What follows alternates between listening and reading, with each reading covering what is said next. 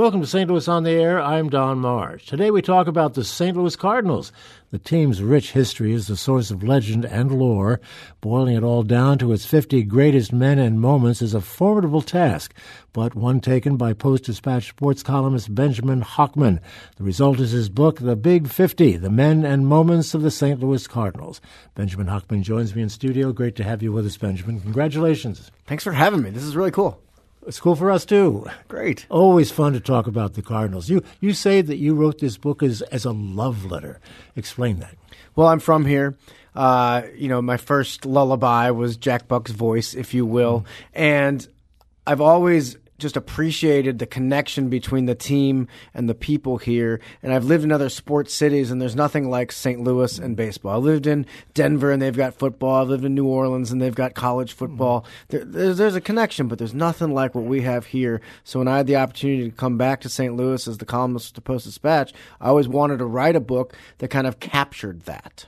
As much a part of all of this as magnificent as the Cardinals have been over the years and drawing crowds and all the rest of it, we have to give a lot of credit to the fans because the fans are a big part of the story, aren't they? No question about it, and that's what I wanted to do in the book. Was there's full chapters about just the fans and what makes our fans special. And it's easy to toss the word religion out. Maybe that's too strong to say baseball is like a religion because we know religion is religion. But man, right below that comes a passion for baseball in this city, and it's an heirloom. We pass it down to generations, and of course my father passed it down to me, and I look forward to passing it down to the next generation. Why do you think that we are different here? I mean, we're called the greatest fans in baseball. Yeah, that's a great question. I think, honestly, a lot of it begins with what we're talking in right now, a radio microphone. And you look at KMOX and the power of that station, both with the resonance of the voices and then just with the watts. It went across Cardinals country, and there are fans in many, many states because of it.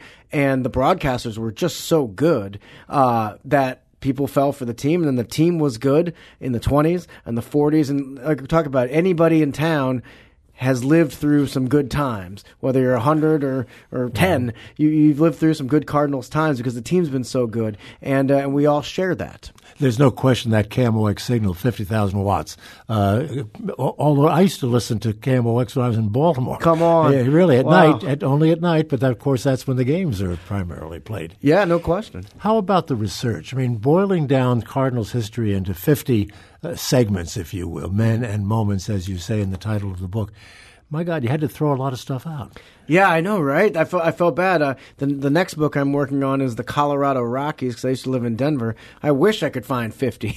I'm trying my hardest. With the Cardinals, like we know, there's so much in there. So I had to get creative and put a couple people together and such. But the research for this book was so much fun because basically I got to pick the brains of childhood heroes, and I wanted to interview such a variety of people. I didn't just sit down with Ozzie and Willie, though I did interview them for the book, but I wanted to talk to famous fans, regular fans, everything in between, because at the end of the day, stories are stories are stories, and it doesn't matter if it's coming from John Hamm or the guy from the bar corner.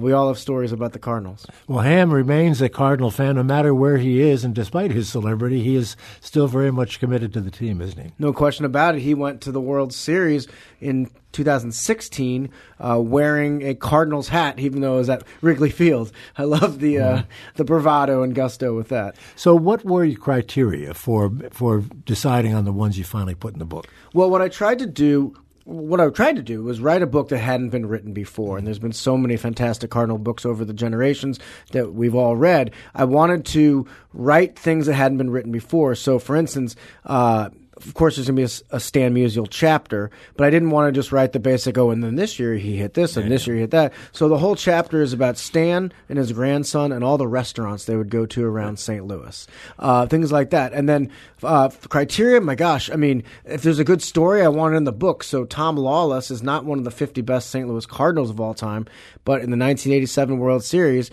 he hit a home run and threw his bat as high as the arch. It still hasn't come down as far as anybody knows. Yeah, that bat and the Brad Lidge pitch to Albert Pujols, that ball, those are both in orbit, that bat and the ball.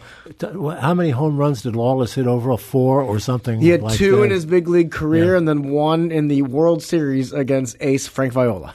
You mentioned Stan the Man, and of course you can't write a book without mentioning him. But one of the things that I found interesting about that particular chapter was we all think of Stan as the harmonica player, but you have him playing coat hangers? Oh, yes, of course. He and the boys would play.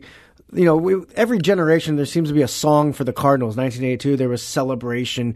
85, The Heat Is On. Well, Pass the Biscuits Mirandy was a big hit in the 1940s, and the fellows would be in the clubhouse after the game, and they would play the songs, and Stan was in charge of the coat hangers, and he would play them like a drum, and they had a bunch of fun. If you had to put a face on the Cardinals and Cardinals history, would he be the guy, or would it be somebody else? It's got to be him, right? Yeah. And then he lived here the rest of his life, and he's part of the community. And everything you read about him, it's about Stan, pun intended, Stan the Man. It's about Stan the man, the human, the person. He's one of those guys, like if he was your plumber, you'd want your son to be like him. Oh, by the way, he's got great character, and he's one of the best hitters of all time. And he was also very accessible. He was always available to fans. He wasn't standoffish, as some of them have been known to be. Exactly. He wants to be part of our community. He was part of our community. What kind of a comparison would you draw between the players of the bygone eras and today's players? Wow, that's a great question, Don. The passion for playing the game, because once you're out there, it doesn't matter what your contract gives you. In a way, you're 10 years old. And whether it's someone playing for the Gas House Gang or we watch Jose Martinez for St. Louis today, there is such a passion for just playing this fun game and doing it in front of people that care about you. And I love watching Jose Martinez today because he embodies that. He's got this smile and he's having fun and he's interacting with the fans, but he takes it seriously as well. That's why they call them the Boys of Summer. Exactly. Yeah. Is there a moment that you can boil it down in your own mind that you think is the moment, the Cardinals moment? Well, it's got to be the David Freese game. You look at it because there's so many stories involved, so many key players involved. Chris Carpenter the next day, but David Freese had to get them to Chris Carpenter. Let's back up 1 second. Sure. For those people who are new to town and don't remember that moment, just set that up for us. How cool is this? David Freese is from St. Louis. The Cardinals are down 3-2 in the World Series. If they lose, it's over. The Cardinals are down to their last out and their last strike. The kid from St. Louis hits the ball to the wall. And just similarly, the other day we had a situation where Dexter Fowler hit the ball, and we're watching, and we're like, is it going to be caught? Is it going to be a home run? Is it going to bounce off the wall? This moment, and I was in the right field bleachers, so I'm watching, and I can't see anything. And then I see hands go in the air. What does that mean? What are they celebrating? And then the little white ball rolling away from the wall because David Freese's hit the wall, bounced off. He ran to third base, got a triple. The Cardinals tie the game. He saves the season. They go to extra innings. 2 innings later, guess who's up? David Freese from St. Louis. Home run. Cardinals win Game 6. Chris Carpenter starts Game 7. Cardinals win Game 7. Do you think that hit or that evening by with David Freese extended his career? I'm not sure that he was one of the first-ranked players at that time, but he performed as one. But I wonder if he's still playing in Pittsburgh. In baseball, confidence is currency. And what more confidence can you get than doing that in the World Series? The next year, he became an all-star.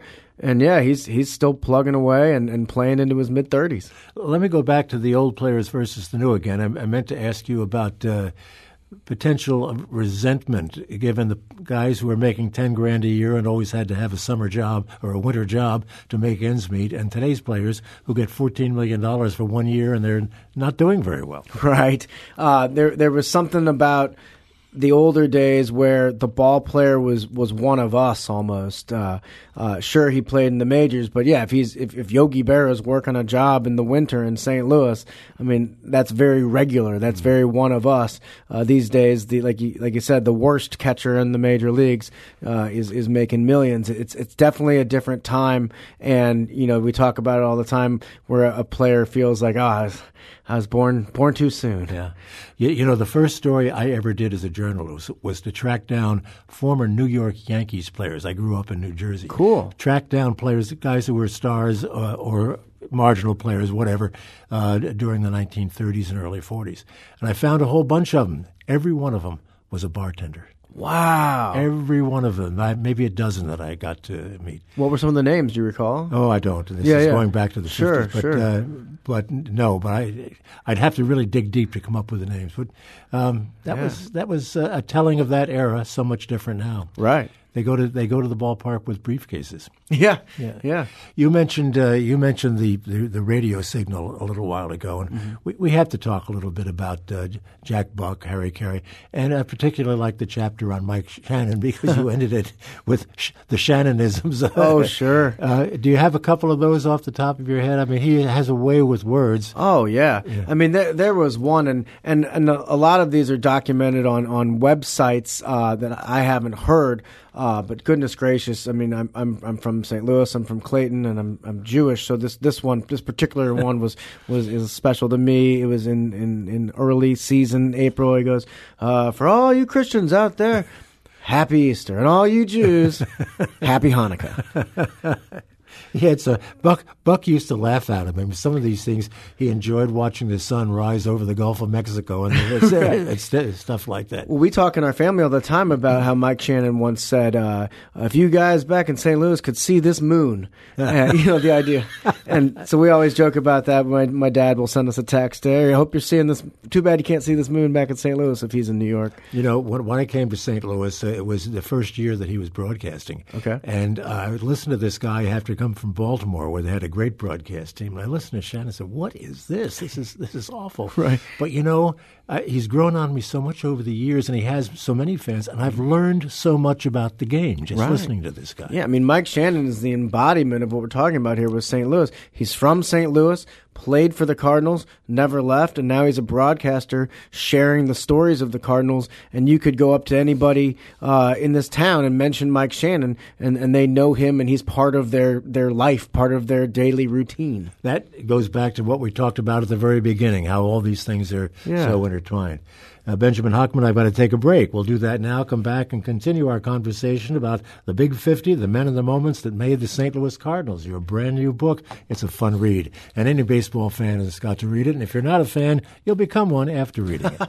We'll be back in a moment. If you'd like to talk to Benjamin, give us a call at 382-8255. That's 382-TALK. Send us an email to talk@stlpublicradio.org, or if you would prefer to send us a tweet, do so at STL on air. This is St. Louis on the air on St. Louis Public Radio, 90.7 KWMU.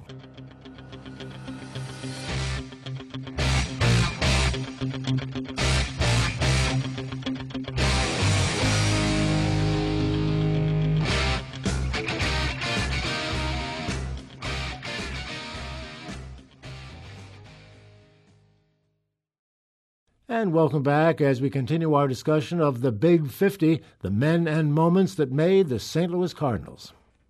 We didn't really talk about Jack Buck. We talked about Mike Shannon, but can't underestimate the importance of that man to the St. Louis sports scene overall. It's incredible, and everything from just the special calls, the Go Crazy Folks Go Crazy, to the stories of him meeting people around the community and just showing so much interest in them when he met them. He truly cared about St. Louis and St. Louisans. And there was no better MC in the city of St. Louis than Jack Buck. You were really lucky to get him for an event. That's what I remember when I was growing up. I would be 10, 12 years old, and my father would take me to the baseball writers dinner, and he would be there cracking jokes, and he was such a funny guy.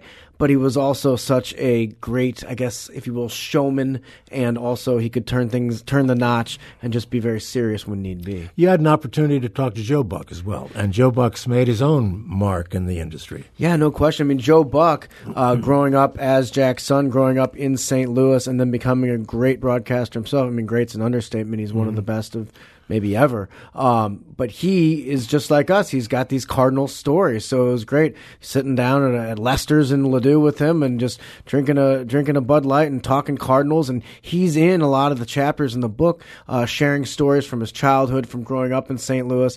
And what's fun is we all have experienced the big games in different places. And for instance, like he talked about the Don Denkinger game in 1985, where a bad call basically ruined the season for the Cardinals. He wasn't at the game or even at home watching on television. He was at a cotillion dance, but he snuck away from the dance and went to the guy at the front desk of the country club who had a little TV, and he said basically all the wallflowers, all the kids that hated dancing, snuck out to watch it on the little TV, and they're all screaming at the little TV. And it was such a fun image, and we can all relate to. Oh, I remember where I watched that game, or I remember hearing where my dad or mom watched that game. You know, he made believers out of a lot of people who thought when he was starting his career that it was only because he was Jack Buck's son, but that changed. No question about it. I mean, he is his own man, and he is fantastic. And he's ours. He's St. Louis. Let's see, how can I phrase this? I'm thinking about Mark McGwire, and I'm thinking about what he did for baseball and for St. Louis when he was here. But I'm also thinking about the dark side of that story, about the drug use, the steroid use. How do you think he should be treated by St. Louis? I was surprised this past season when he was inducted in the St. Louis Cardinals Hall of Fame, the love. The just unwavering love from so many people who just cleanly pushed aside his unclean ways, if you will, on the field. Time heals wounds, as they would say. But it really was fascinating because we were all in, right? We were all in on this Mark McGwire thing. And I mean, my favorite story, one of my favorite stories literally in the whole book of all 50 chapters is from a Sports Illustrated writer named Joan Neeson, who is from St. Louis, and she shared the story. She was, I think, 9 years old at the time in 1998, and she was playing at her friend's house watching the game, and when McGwire hit the home run to get number 62, she chipped her tooth on something. And so she went to the dentist, and they were like, oh, we can fix this. And she's like, you know what? I'd rather not have this small chip fixed because whenever I rub my tongue against it, it reminds me of the happiness, the joy of Mark McGwire. Do you think there's a downside to that story, the overall story of McGwire, because of the influence that he might have on kids and winning at all costs, that sort of thing? I'm with you, and inevitably, I mean, other people would see the bigness and the greatness of these men in that era, and it affected them. And hopefully, there are lessons to be learned now, and yeah, I mean, that's the dark side of it, no question about it. Yeah. Yadier Molina. Oh. Everybody likes to talk about Yadi, especially now when he's hurt and out for a couple of weeks. You reacted, you really lit up when I mentioned his name. Why? Because there's something about him, because he's the outliers on both ends. Very few humans approach their job with more seriousness than Yadier Molina. But then on the other end, very few people enjoy the heck out of their job more than Yadier does when success occurs. And he can have this scowl on his face, but when they succeed, the Cardinals, his smile is as wide as a strike zone. I heard Shannon the other day, I guess it was Shannon or maybe one of the TV announcers, talking about his preparation and how extensive and all-inclusive it is, that he is really, really into it. There are a few athletes who not only are the most talented at their position, but also work harder than anyone else. Say what you want about Kobe Bryant. He did a lot of bad things off the court. But from a basketball standpoint, I used to cover the NBA. I'd never been more impressed by a person because his work ethic was top-notch and his talent was top-notch. That led to 5 championships. Well, we're seeing that in St. Louis with Yadier Molina. His preparation matches his baseball IQ. And I was speaking to Mike Matheny just the other day about Yadier, and he says he's the highest baseball IQ he's ever seen, or at least one of them. Mm-hmm. And it comes from a baseball family, obviously, and all the kids did pretty well. I think of Benji. I did an event with Benji Molina when he had written his book a year or two ago. It was at the St. Louis County Library. It was an overflow standing room only crowd. People were outside the building to see Benji Molina. Right. Benji Molina. Right. Imagine if Yadier had been there. Oh, they would have to close down the street outside there. Yeah. Who are some of the really lesser-known names that you bring into your book? Well, for instance, there's Marion, or Marlin. I don't know what the name is, to be honest, but I remember this gentleman from my childhood selling sodas at Busch Stadium. It was M-A-R, I think it was Marion, and I-O-N. Others I've interviewed recall that I being an L for Marlin. And his way of selling the soda at Busch Stadium was, anybody want a sody?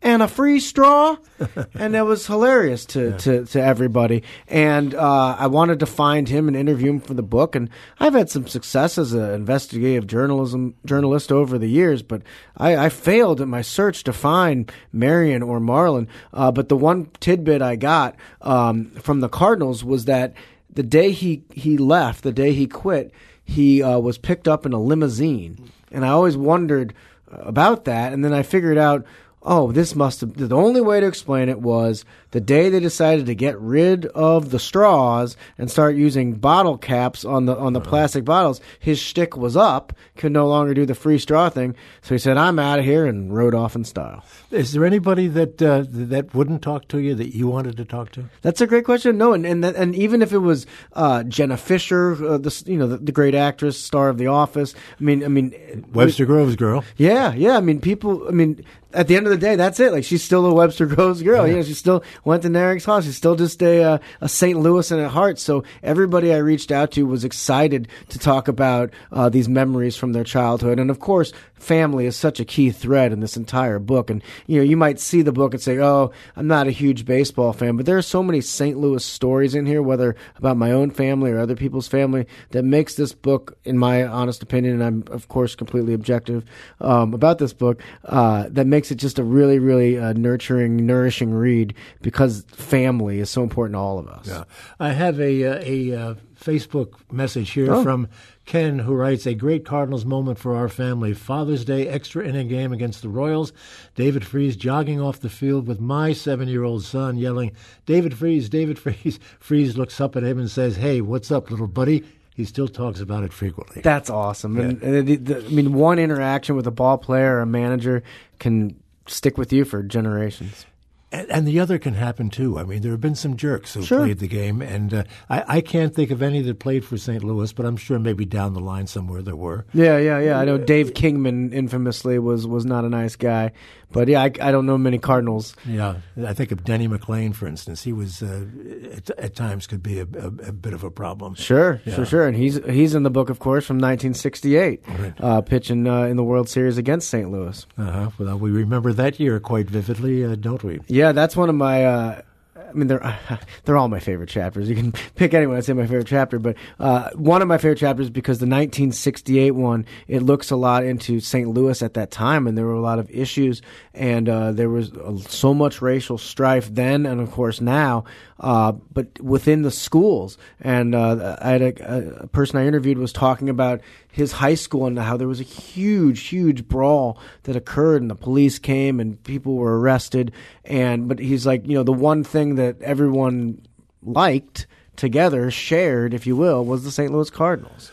And a lot of them wind up staying in St. Louis. I heard a figure the other day from Dan McLaughlin. I think he said more than 100 former Cardinal players still live in this area. It's so much fun, and I mean, what a job! What a treat I have to hang out at Busch Stadium. You never know who you're going to be in the elevator with. Mm-hmm. You're like, oh, I remember that guy from baseball cards, and now he's standing in real life right next to me. We've got to wrap this up, but I've got to ask you about this season. You're the guy who's there every day. What do you think? Where are we going to wind up this year? I think the Cardinals will make the playoffs. I don't know if they'll win the division, but there's so much to like with their starting pitching, and you would have to think that players like Dexter Fowler, Ozuna, Matt Carpenter, and Colton Wong, who are hitting poorly right now overall, will step it up, and the team's doing well as is with those guys hitting poorly. So the optimist says that the Cardinals have a pretty good season, but gosh, those Cubs, I know they're struggling now, but that's a good squad. When the weather gets a little bit warmer, I think we'll see a different team, don't you? A lot of the players like the heat rather than the cooler weather that we've been having. Yes, well said. Benjamin Hochman, thank you so much for being with us, and thank you for the book. The book is The Big 50, the men and moments that made the St. Louis Cardinals. Again, I'll say it's a fun read. Congratulations on it. Thanks so much. We'll wait for your book on the Colorado Club. Yes. Thank you again. Again, the book is The Men and Moments That Made the St. Louis Cardinals, The Big 50. By the way, Benjamin is going to be appearing 1 week from tonight at 7 o'clock at Left Bank Books on Euclid. So you can have a chance to see him there and continue the discussion about our Redbirds. This is St. Louis on the Air on St. Louis Public Radio, 90.7 KWMU.